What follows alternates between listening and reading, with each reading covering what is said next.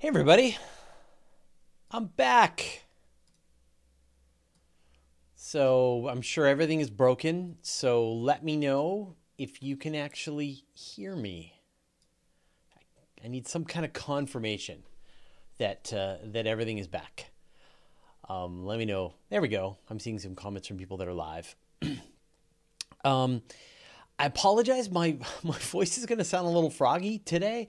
The smoke from western United States is lingering in the air across a big chunk of British Columbia, and I didn't think it was going to be a problem, but it's actually kind of in there. I'm definitely feeling a little mucky in my sinuses and throat. I've been a little hehemy, so I apologize in advance if I do this. So welcome back to an all new season of all of the stuff that we do. Say hi in Chinese, sure, ni hao. Um, Welcome back to an all new season of everything that we do here on my YouTube channel. For those of you who don't know, of course, I take a hiatus over the course of the summer.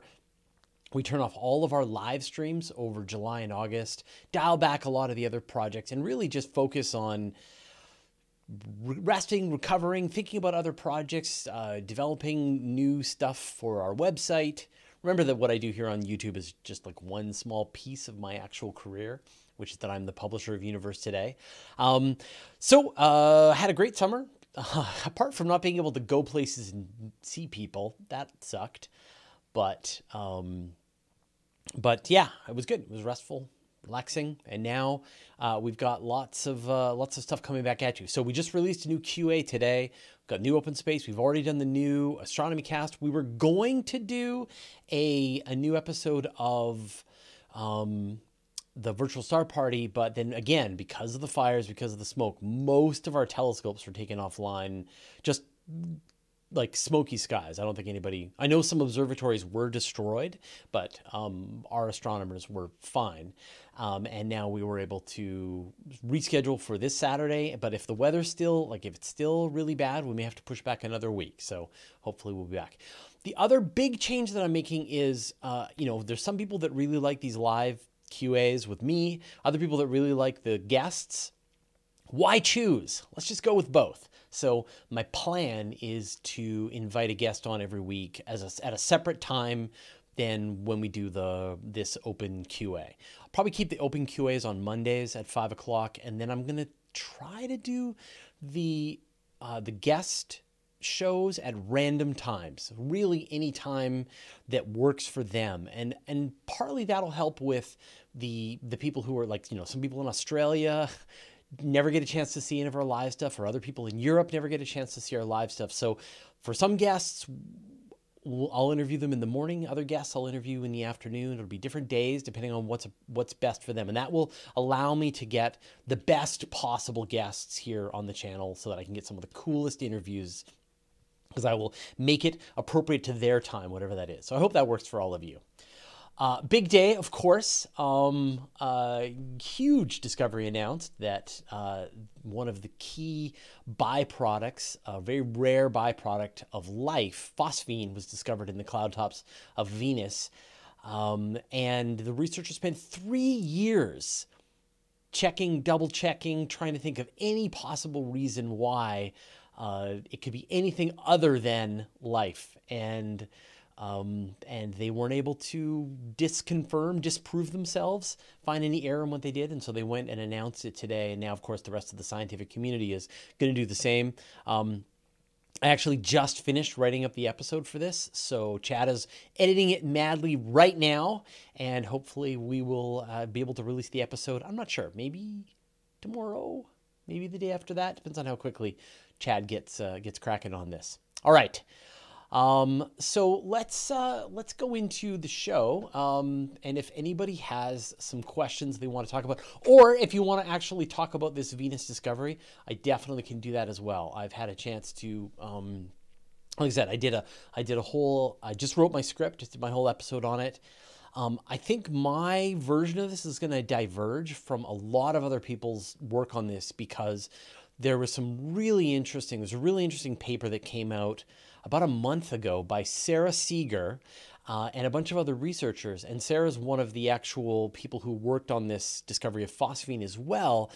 And so I think she was telegraphing that they knew that they were going to find phosphine. She's been talking quite a bit about this idea as phosphine as a biosignature, as a chance for evidence of life on Venus. And so she did this paper, and her team did this paper, and now here we are suddenly, and what do you know, there's the discovery of this really key biosignature. So anyway, so I talk quite a bit about that and talk about sort of the mechanism for how life could survive on Venus. What could it be doing to be able to remain in an environment that's so hostile? If you fall too far down, you bake in an oven.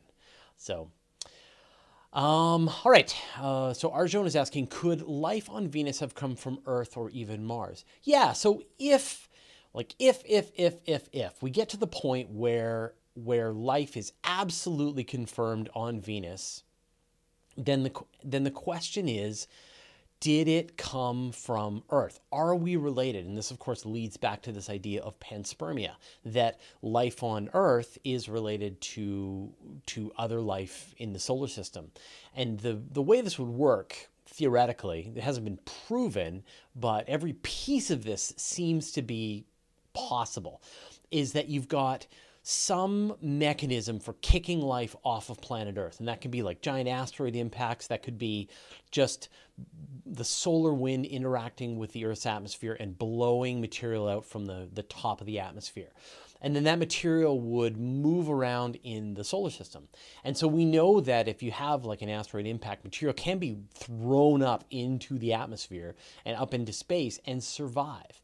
And in fact, some Japanese researchers were able to recover life from the seafloor that was 100 million years old, and they gave it the chemicals that it liked, and it popped back to life, ready to go. So we can definitely see that life can survive really extreme conditions. Then life would have to transport somehow across through space, just drifting for millions of years. And again, if it's just completely exposed to the sun, to the radiation of the sun, then it wouldn't last. But if it can get inside, under the crust of the rock, a few centimeters even, then it can survive and be protected, and then it can desiccate, it can dry out, and just wait for a chance to reach an environment that's more hospitable to life. And then the last piece of the puzzle is for life to actually re-enter the Earth's atmosphere, or re-enter the atmosphere of another planet. And once again, we know that asteroids can do this, that they can enter the atmosphere of some other planet and not burn up and actually protect the life that's inside, so it just lands hard on the ground. Or in this case with Venus, maybe is able to make it into the atmosphere, but not actually make it down to the surface. And so you've got this mechanism. This is, of course, the term is panspermia. You've got this mechanism for being able to go from the surface of Earth out into space and then back through the atmosphere. And so if life is found on Venus or found on Mars, one of the first things that people are going to want to do is figure out if it's DNA based. Does it have the same kind of mechanism that life on Earth does? And if it is DNA, RNA based, are we related? You can trace back the tree of life all the way back to the point where we and Venusian life has a common ancestor. And that's kind of neat. So we're still a long way. And sort of the crazy part is it sort of feeds into this idea of the Fermi paradox, is that if we do find life on Venus, we do find life on Mars, possibility one is that we're related. And so it doesn't answer the Fermi paradox, because now suddenly it still feels like we're all related on, all life on Earth and all life in the solar system is all related to each other. And that doesn't tell us if life formed independently of Earth. But if it is independent, if it's a completely different life form, then suddenly you've got this possibility that life has formed 1, 2, 3, 4 times independently here in our solar system. And that just means that life has got to be everywhere. And then, of course, if life has got to be everywhere, then where is it? So it's a pretty fascinating time. All right. Let's see. So T260 asks, do you have any chance to have any updates on the Arecibo radio telescope and perhaps funding to get it fixed? Yeah, so we covered this on Universe Today just on Friday, Saturday. So they are now working on Arecibo. As for those of you who don't know, the Arecibo radio telescope, you know, the big dish that was seen in like the movie Contact, or if you've played like Battlefield 3, I think you get a chance to destroy the Arecibo Radio Observatory, and a guy line broke on that supports the sort of the big instrument panel that hangs above the dish, broke and smashed down and crunched a good chunk of the observatory, or of the dish. Didn't do any damage to the electronics, any of the other instruments, but it definitely struck the dish. And so it's going to be down for a couple of months, but they are in the process of repairing the telescope now. So it'll probably be back as good as new. The problem is that Arecibo was already pretty starved for funds. You know, for a few years there, it was kind of touch and go whether or not it would even continue. And so at this point, to have to spend millions of dollars to repair a telescope that was already sort of at the extreme end of its budget is kind of a scary situation. So hopefully we'll get back to a point where it gets back operational. It's such a key instrument, especially when you think about, you know, its ability to, say, scan near-Earth asteroids, fairly dangerous objects that are passing by the Earth. It's a very useful instrument, and it would suck that if it got totally taken offline. All right, so James Hapgood asks, do we have any missions to Venus coming up that expand on this paper? So I actually did 2 videos about 6 months ago, maybe it's a year ago, I'm not sure how long ago. One to missions that would go to the surface of Venus, and one about missions that will go to the atmosphere of Venus. And the good news is there's 14 missions that are either in the works, in development, or even just in the conceptual stage that could go to Venus. Some combinations of orbiters, balloon missions, and landers. The sort of most reasonable one, there's one called Da Vinci Plus. But like bad news, we talked about a potential mission to Neptune and Triton. And so one of the missions that could go to Venus. There's 2 missions that could go to Venus, a mission that could go to Io, or a mission that could go to Triton. Pick 2. And maybe a month ago, people would have said, you know, Triton, Io. But now, suddenly, with the discovery of phosphine, now all eyes are going to be on Venus. So I think it's going to be a tough time for people to pick which of these missions is going to go. And that's the Da Vinci mission. But there's another even cooler mission that would actually be dropped like a balloon that would float in the cloud tops of Venus and just travel around and around and around the atmosphere. It's called VICE, the Venus In Situ Composition Explorer.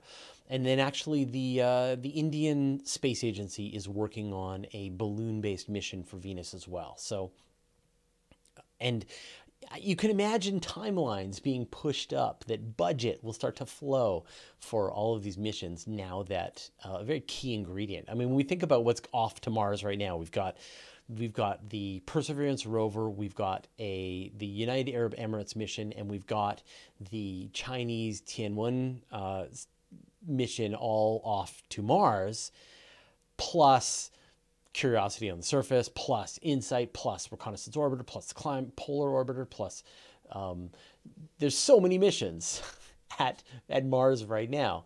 And suddenly Venus gives off a more compelling key biosignature for life than anything that Mars has done to date. So that's interesting. It's sort of like you can imagine suddenly the space agency screeching the brakes on Mars missions and starting to look seriously at Venus missions, which is pretty cool.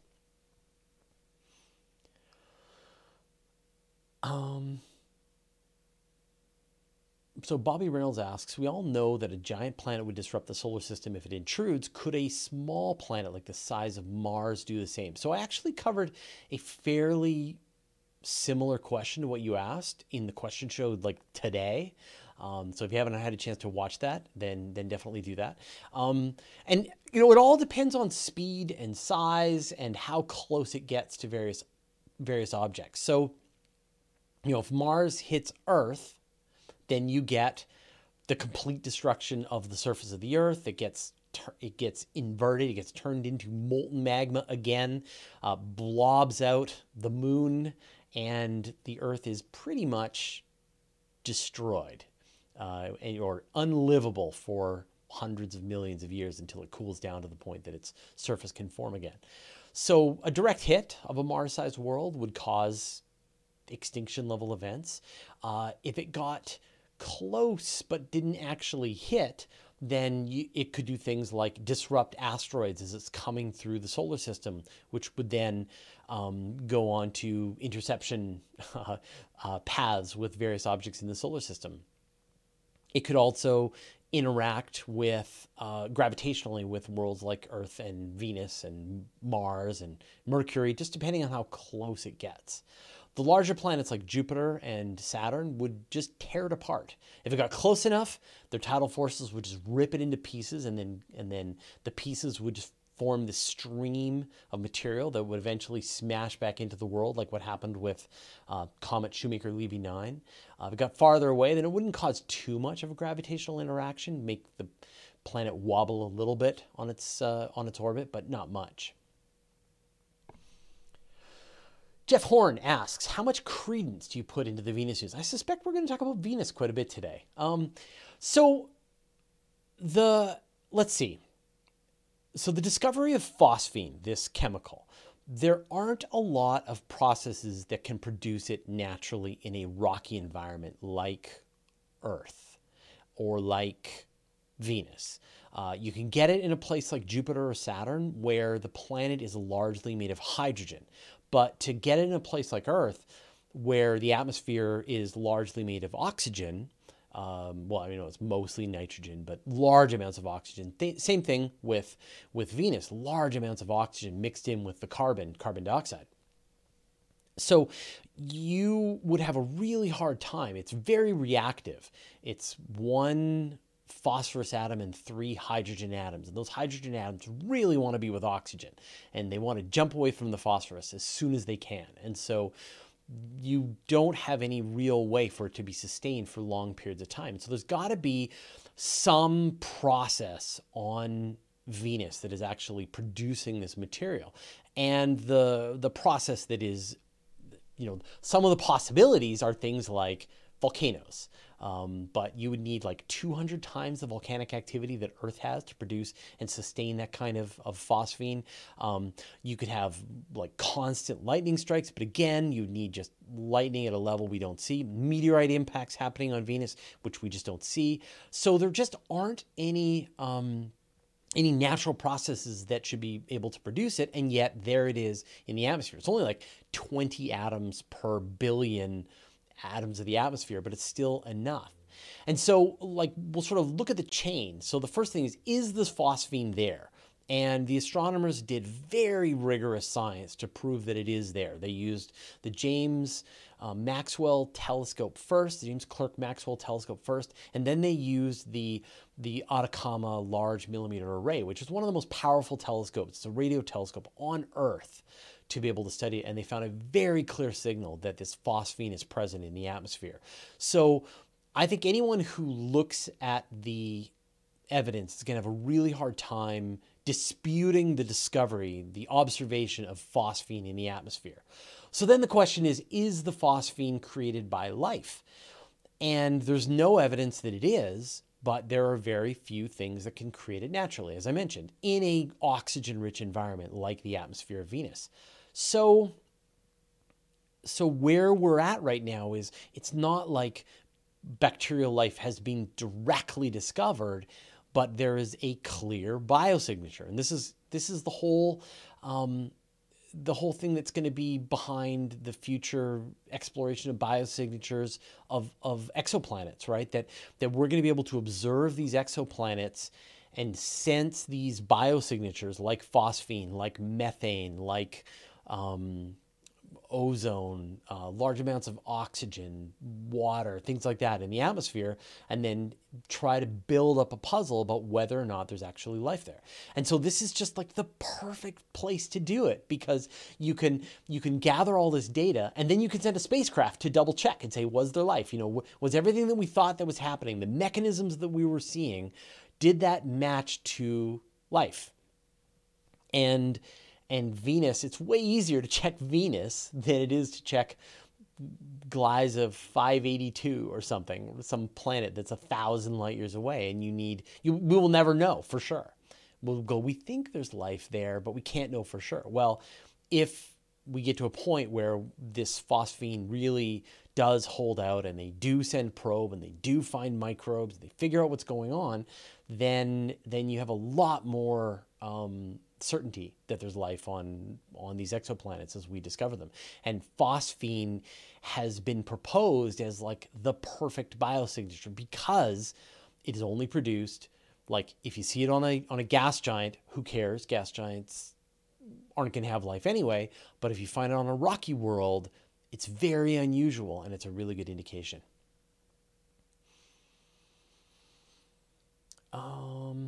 So I think so it looks like the phosphine is certain. What's causing it is unknown.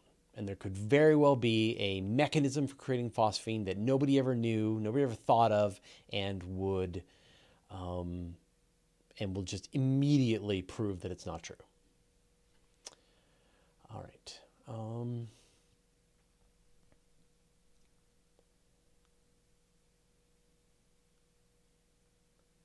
Let's see. So Ron McCoy is asking, most biomarkers should exist with other biosignatures. Any evidence for this? So I guess you're asking, phosphine is just one example of a biosignature, but there should be potentially other biosignatures. And so far, this is a brand new field of study to try and figure out biosignatures.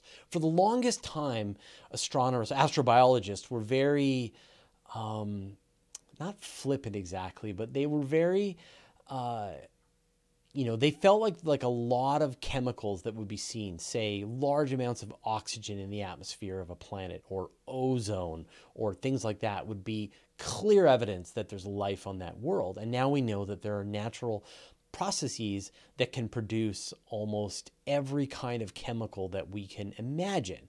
I mean, methane is produced here on Earth by burping cows and bacteria, but there are natural processes that can produce methane on other worlds. And the problem is that when you do chemical analysis of the atmosphere of another world, you don't get to know how much of the atmosphere is made of that chemical, only the presence of the chemical at all. So it's not as comprehensive. And so if we see, say, methane, if we saw oxygen at 21% or something in the atmosphere of another world, then that would mean that there was life.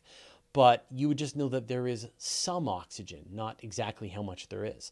And so it's each one of these biosignatures that astronomers are going to try to find, each one is going to be hard won, that they are going to try to, I'm sure many of you before today had never heard of the chemical phosphine, and yet it is perfect, that it is rare on planets in high oxygen environments, so the rocky planets that you want. It is produced through life and very little else, and that's what you want. It is very reactive with the atmosphere of an oxygen-rich, a very Earth-like atmosphere. Therefore, it should be disappearing very quickly. And so if you see it, then it means that something is sustaining it for long periods of time. It's the perfect biosignature. And so the hope is that they will find others, that they will find a collection. Eventually, they will have a whole toolkit, and they'll say, okay, let's scan the atmosphere and let's see, do we see phosphine? Yes. Do we see biosignature number 2? Yes. Do we see biosignature number 3? Yes. And so by finding all of those, but each one, I know that phosphine has taken a long time for people to come and be quite comfortable with that as a very recognizable biosignature. So this is the first one. This is the first time. And so very exciting to see this discovery made on Venus because it's so close. And so now you can just go and find out whether or not it's real or not. Arjone asks, how flexible is Starship and where it can go? Well, right now, Starship is a flying grain silo. We've seen Starship. I mean, over the summer, big news happens over the course of the summer while I take the hiatus. It happens every summer. And so we saw the Starship launch twice. 2 separate prototypes of Starship made to flight, 150 meters, so just a hop and then landing. But apparently now the next version that's going to fly, I think it's going to be SN8, is going to be the full hop to go to an altitude of 60,000 feet, about 20 kilometers. And it's going to be equipped with the wing flaps, and it's going to try to do this hammerhead belly flop maneuver. So it's going to fly up, and then it's going to fall back down, tummy first, with its flaps, and then it's going to try to kick out that bottom and land propulsively. And that's a serious upgrade over the current one. It's going to have these flaps. It's going to have 3 Raptor engines. It's going to have a full tank of fuel. And we should see this flight later on this year, maybe early into 2021. But more likely, we'll see a bunch of prototypes explode. And then it'll be maybe SN10, SN12 that actually is able to make the flight. So, it's a bit of a preamble just to sort of catch everybody up on what's happening with Starship. It's very exciting, and yet it's obviously feels like it's going agonizingly slow, and yet it's going incredibly fast, especially compared to the other giant rocket systems that are out there. Not going to name any names. So what can it do? I mean, I've mentioned this sort of time and time again, is that our imaginations are not prepared for what the Starship can do. There are no rocket systems on Earth that can launch the kinds of payloads that Starship can do. And when you think about how it can do it in a reusable capacity, it's just orders of magnitude. It's 10, 100, right, times more capable. And so what I think we're going to start out seeing is we're going to see these Starships just everything is going to be put in a Starship. Like even it's like a CubeSat. It's cheaper to launch a CubeSat out of a Starship and a full Super Heavy, although it's ridiculous, than to launch it on a Rocket Lab or something smaller, just because the thing is fully reusable. And then we're going to see much sort of missions that are designed with Starship in mind. We're going to see super heavy versions of spacecraft. Like, what if you could send 10 tons to Saturn as opposed to 1 ton or 2 tons? What if you could send that to Pluto? You could send a rover and a lander and an orbiter and a ton of fuel to both slow down and speed up to be able to get there and make the mission happen in a very short period of time. And then when you adapt this whole idea of orbital refueling, then there's literally nothing that we can't do, because you could launch a Starship, refill it with fuel, and then away you go, wherever you want to go in the solar system. So the promise of Starship is to usher in an age of solar system exploration, the likes of which we've never seen before. And literally, our imaginations are not able to grasp the outcome. In the same way that if I said, what could you do with a computer? Like if we're back in 1980 and we're playing on a PC and I say, or 82, I go, wow, now can you imagine if this thing was 1 trillion times faster? And you'd be like, I don't even know what we could do with that. Well, it turns out video games and internet and cameras and all kinds of stuff, right? We just don't know. And so it's pretty exciting to see what's going to happen. I think we're still going to see, we're not going to see the people set foot on the surface of Mars by 2024 as originally planned. I mean, the timeline of Mars by 2020 is still the official, like the first cargo mission is going to be sent to Mars by 2022, and then the first humans to Mars by 2024. But like maybe it takes 2026 or 2028. That's fine. It's like we've been waiting 50 years since Apollo. So if we need to wait an extra couple of years for them to get the engineering right, I'm perfectly fine with it.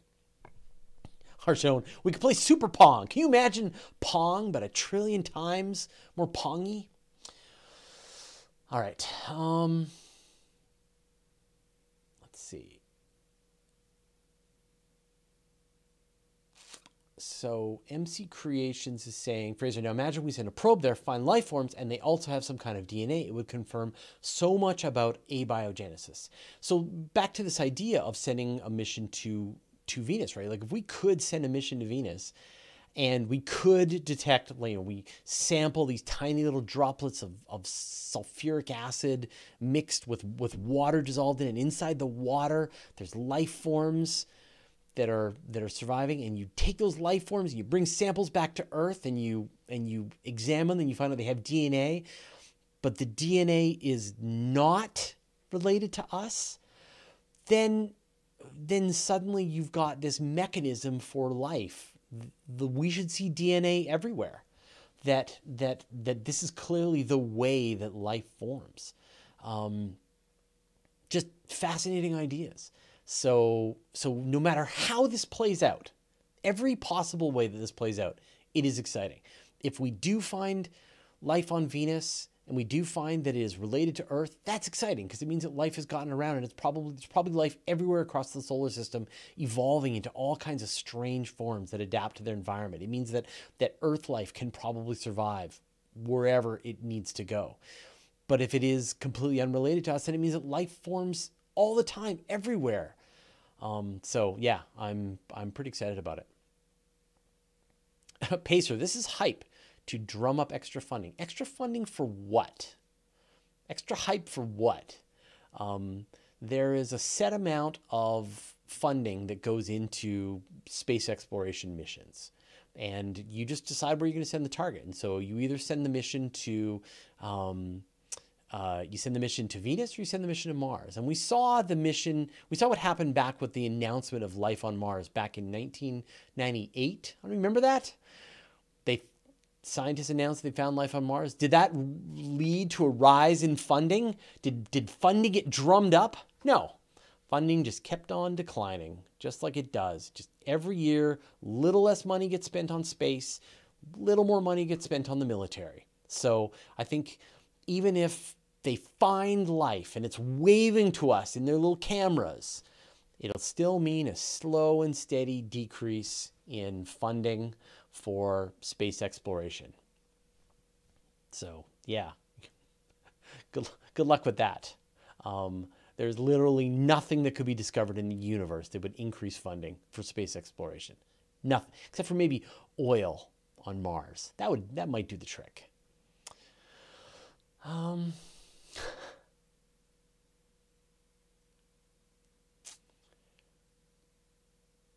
right, so apologies. T260 asks, Fraser, do you think the first Artemis mission to land on the moon will have 2 astronauts or 4? I know it's set up for 4 astronauts. Curious if it will be 2 astronauts the first mission for safety. So what's going to happen with Artemis is still kind of shifting, and where we are right now today is that they're scaling back how the Artemis missions will begin to focus on the landing date and less on the changing the mission, the sustainability of the exploration. It's moving towards a recreation of the first Apollo landings and less as an entirely new way of exploring the moon. So originally the plan was that you would build the Deep Space Gateway. And the Deep Space Gateway would be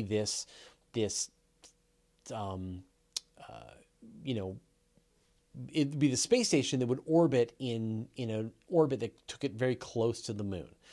And you would use all of the skills that were learned with the International Space Station, but you would build a very, very mission-specific space station that would be close to the moon. And then astronauts would fly to the Deep Space Gateway. They would get into their lunar landing system. They would fly down to the moon, ideally reusing as much of the system as possible. And then they would get in there, do whatever exploration needed to be done, and then they would fly back up to the moon, and then maybe they would just stay there and then do another mission down to the moon, or maybe they would come back to Earth. And so you would have a way that was very different from the way the Apollo missions worked. It was very long-term sustainable, where you're just constantly flying to and from the moon. Eventually getting to this point, you've got this permanently habitable, permanently inhabited base on the moon, in the same way that we've got a permanently inhabited base in space right now. There are astronauts that have been continuously in space for over 20 years, which is pretty exciting to think about. And so you'd have something similar, but on the moon, and eventually on Mars. But to meet the timeline of 2024, the scale of the mission is getting decreased. And so now, instead of it being like going to the Deep Space Gateway, the first mission to the moon will probably be 2 to 4 astronauts who will be on the Space Launch System. They'll fly to the moon. They'll land in a, say, Blue Origin, Blue Moon lander, and then come back to Earth. So it'll essentially be exactly the same mission as the original Apollo missions, and definitely not set up for any kind of long-term sustainable return to the moon. So, maybe it's a political move. We'll see. Or just everyone's just like just whatever it takes. Let's just go to the moon, meet the date, and then figure out the most we can do. And now the latest thing that we're seeing is that the actual use of the Space Launch System as the necessary rocket is starting to be scaled back. And so it's entirely likely that big chunks of this mission will be done on a Falcon Heavy. So instead, and we're even seeing the possibility that a Crew Dragon could be adapted to be a moonlander. And so you might have a Falcon Heavy launching, meeting another Falcon Heavy, passing over a stack that includes a Crew Dragon and a Blue Origin Blue Moon lander, and then that's what flies to the moon, lands, and then the astronauts come home. And that could be done for a fraction of the price of the full Space Launch System SLS. It could be done within the time frame as well. So though everything is up in the air right now, I would not be surprised if we saw the SLS get scrapped or put on the back burner and use more off-the-shelf stuff like from SpaceX using Falcon Heavy. Then, of course, again, back to Starship. If Starship flies, then everything changes, and we're just using Starship. So, Event Horizon. That's Jean-Michel Gaudier's channel. How long would a Crew Dragon last on the surface of Venus? Anything that goes to the surface of Venus lasts for about an hour, and then they die, robotically screaming. And that's spacecraft that are designed to really handle that kind of environment. A Crew Dragon, I can't even imagine. I mean, remember that going to the surface of Venus is like being under 1 kilometer of water. So imagine you took Crew Dragon, put some weights on it, and just dropped it into the ocean and waited till it made it all the way down 1 kilometer under the ocean. It would get, I believe, submerged is the technical term for that. So that plus the heat, we have no kind of spacecraft that can handle it. And yeah, sending astronauts down to the surface of Venus, that would be murder. Hemtech. So in order to go to Mars, should we have a Mars space station too? You don't need a Mars space station to go to Mars. And I know if you ask, say, someone like Robert Zubrin, he will deeply disagree with any more infrastructure at all. Just start throwing rockets at Mars, have them land. And there's something to be said for that. That's the plan for SpaceX. They're just going to launch from Earth. They're going to refuel in space, and they're going to go to they're going to land on directly on Mars. They're going to pass through the atmosphere and land on the surface of Mars. The idea that I do like, there's two ideas that I like as well in addition to that. One is that you do leave from, say, the cislunar orbit. So you need less change in velocity to launch from the orbit around the moon than you need to go from Earth. But people call that a toll booth to go to Mars. The other idea that I really like, and we did a whole video on this, is that you build a base on Phobos. Because Phobos is almost Mars, but it's a lot safer and easier to get to Phobos than it is to get all the way down to the surface of Mars. And so you take a spacecraft, go to Phobos, arrive at Phobos, you got a base on Phobos, hopefully not a portal to hell on Phobos, and then you refuel your spacecraft, resupply, hang out with the astronauts, and then descend through the Martian atmosphere and land in whatever is the minimum spacecraft required to get you down to the surface of Phobos safely, surface of Mars safely. The problem is that that the Martian atmosphere is too thick and too thin, and so it's a very dangerous atmosphere to try to get into. It's one of the most dangerous places to try to land on in the entire solar system, except for maybe, the sun. And so that's why, as I've said, Mars eats spacecraft for breakfast. We are going to see deaths as people attempt to land on the surface of Mars because it is so dangerous. And so any way that we can decrease the risks being able to land will be great. Larry Beckham asks, what is the crush depth of a Crew Dragon? I don't know. Peaks and Pokes asks, how long can balloons survive in the Venusian atmosphere? So we did a whole episode on balloon missions to Venus, but the atmosphere of Venus rotates around the whole planet in about 3 days. So if you can stay at the right altitude, you can go all the way around Venus really fast. And so get a ton of data. It's the perfect place to go. Plus, you're in the middle of that atmosphere. And then if you build your balloon, it can sink down. If you sort of change the buoyancy of your balloon, then it can sink down into the atmosphere, collect some material, and then float back up and sort of get another trip on those really fast winds and then sink back down. So as I mentioned earlier in this video, there are a couple of missions that are thinking of going to, sending balloon missions to Venus. And so I'm sure now with this discovery, we should see these balloon missions get fast-tracked. I wouldn't be surprised if we see them by the end of the decade.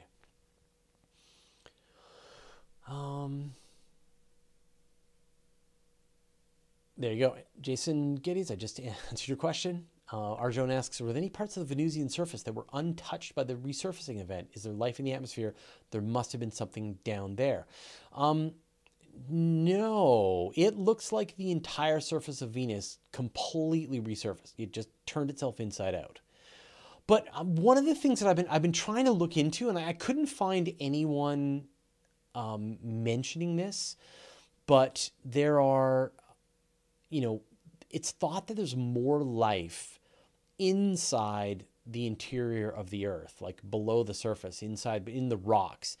There's as much biomass in the interior of the Earth as there is on the surface of the Earth. And couldn't that also be the case on Venus, that there could be just enormous amounts of material that is under the surface, as deep as it needs to go to get away from the heat of the surface, but also not be in the heat of the interior of the planet, and maybe there's still water trapped in the rock. So I couldn't find anyone who had put any numbers or any proposals on that. I'm going to keep looking, but it feels like that's another way that life could survive. And so, but to transport life from the surface of Venus up into the high atmosphere would be tough. It's just so awful. So you need to have a way that life is remaining in the high atmosphere. And like I said, our video coming out tomorrow, I think, we're going to talk about the mechanism that could do that. The short version is that you've got droplets that essentially, like when you get droplets in the Earth's atmosphere, it builds up more and more liquid over time, and it gets heavier and heavier and heavier, and then it falls as rain. But on Mars, on Venus, what you could have is you could have these bacterial creatures living inside these droplets as they're forming, and they're getting bigger and bigger and bigger. And then they are spraying out spores that rain down towards the surface of Venus. And then they get down to about 30 kilometers or so, 35 kilometers, and the atmosphere thickens up, and you get this haze, this hydrocarbon, or this haze in the atmosphere of Venus. And in that layer, then it becomes very dry. And so these particles could survive a long time desiccated, these spores.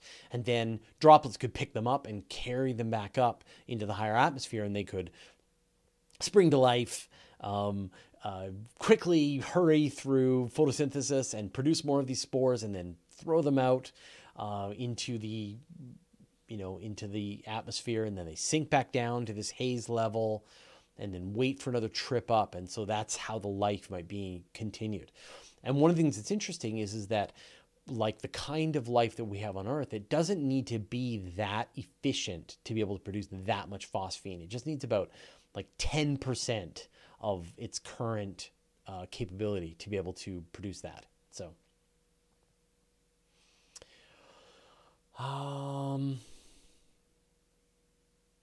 what are my thoughts on which, Jameson? We're talking about the life on Venus. What's Scott Manley's runway project? I got to check that out. Has something to do with runways and Scott Manley. That sounds fun. Kyle Hunt asks, what's more likely, that we spread life to Venus or they spread it to us? I would say at this point that it's more likely that we would spread life to Venus than vice versa. It's like on Venus, there's just like one way that life can just barely survive in the atmosphere of Venus, and it's clinging on. While on Earth, there's lots and lots of places for life to try all kinds of different ideas. So I think that's the assumption. But again, more evidence is necessary.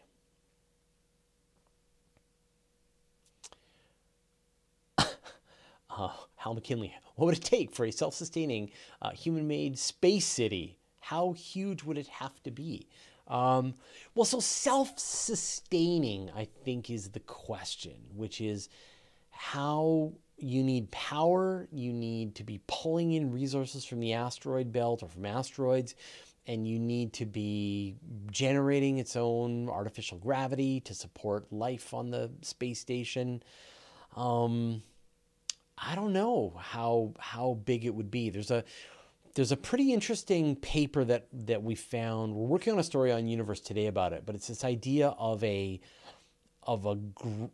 growing a space settlement in layers. So think about, say, the shell of a snail, where it's a spiral and it has like more and more chambers as it gets bigger and bigger and bigger. And so you could grow a space station, a rotating space station, just getting more and more chambers, getting bigger and bigger and bigger as your space station gets bigger, and still keep it roughly able to rotate and self-sustaining.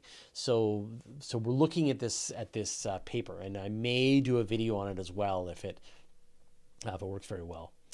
Visto 2D asks, did the Russians spread life to Venus? So, wherever life goes, wherever our missions go, we send our filthy Earth life. So you could imagine that the life survived the trip to Venus and then made it through the atmosphere, and then I guess was kicked off as it was falling down and then made it into the atmosphere. But it wouldn't...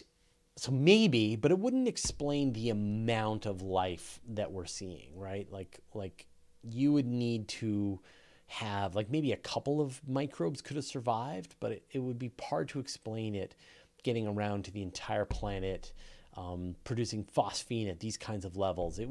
That's the kind of thing that had to have been there for hundreds of millions or billions of years. T260. I know the hype is around Venus, but I'm curious about the return Pluto mission, if it will be another fly-through orbiter or lander, and has it been approved yet? So I think we talked about this like a year ago, but Alan Stern who is the program manager for New Horizons, is of course he's Pluto. He's a big Pluto fan, and he has proposed a Pluto orbiter / lander mission rover, and it's in the proposal works right now. There's no official news on whether or not it's going to be accepted, but like, be patient. An orbiter to Pluto, like, unless you can get your hands on a nuclear rocket, you're looking at a very long flight time, because you have to take a very long trajectory to be able to get into an orbit around Pluto. So that would be amazing. But we're looking at, 20 years to get there. So Horizon Brave, Fraser, what would you have to see happen to start investing money into the stock of space mining companies, for example, moon mining, asteroid mining? Nothing. There is no thing that would happen that would make me be willing to invest money into an asteroid mining company ever. There's just no financial reason to mine asteroids and bring the resources back to Earth. There's like, even if you make rockets free, it still doesn't make sense to mine asteroids, because there's just so much material here on Earth. Better to mine the oceans for gold. If you're so low on gold that gold's got expensive, you just pull it out of the seawater. What asteroid mining is going to be really good for is in situ resource acquisition. So if you're on the moon and you need building material, or if you're on the moon and you need metal or water or volatile gases, then the best thing to do is to pull that material from the moon. If you're on Mars, the best thing to do is to pull that material from Mars, where you are. And if you're living on an asteroid, then the best thing to do is to pull it off of an asteroid. But it will never make financial sense to bring that stuff back to Earth. And we see asteroid mining companies go out of business all the time. It's like it's one of the easiest way to lose money and go bankrupt, is to try an asteroid mining company. Same thing with space power. Like, it'll never make financial sense to harvest your power from space. It will always make more sense to harvest your power just down here on Earth. Solar panels are incredibly inexpensive and getting cheaper every day. So it's that when you go out into space, when you've got that city that we were talking about, now suddenly it makes a ton of sense to do asteroid mining, because you don't need to pull all of that material out of a gigantic gravity well. You just slowly move it over from the asteroid's orbit to your space station's orbit. And so all of this technology is very important. In situ resource, I talk about this all the time. Space-based manufacturing and resource acquisition are critical technologies that we're going to need, but we will never see the benefits down here on Earth. The benefit we will see is when we see that space station flying overhead, and we know that humanity now is living on multiple places in the solar system, and they are gathering their resources from the asteroid belt. That's when we know it's going to work.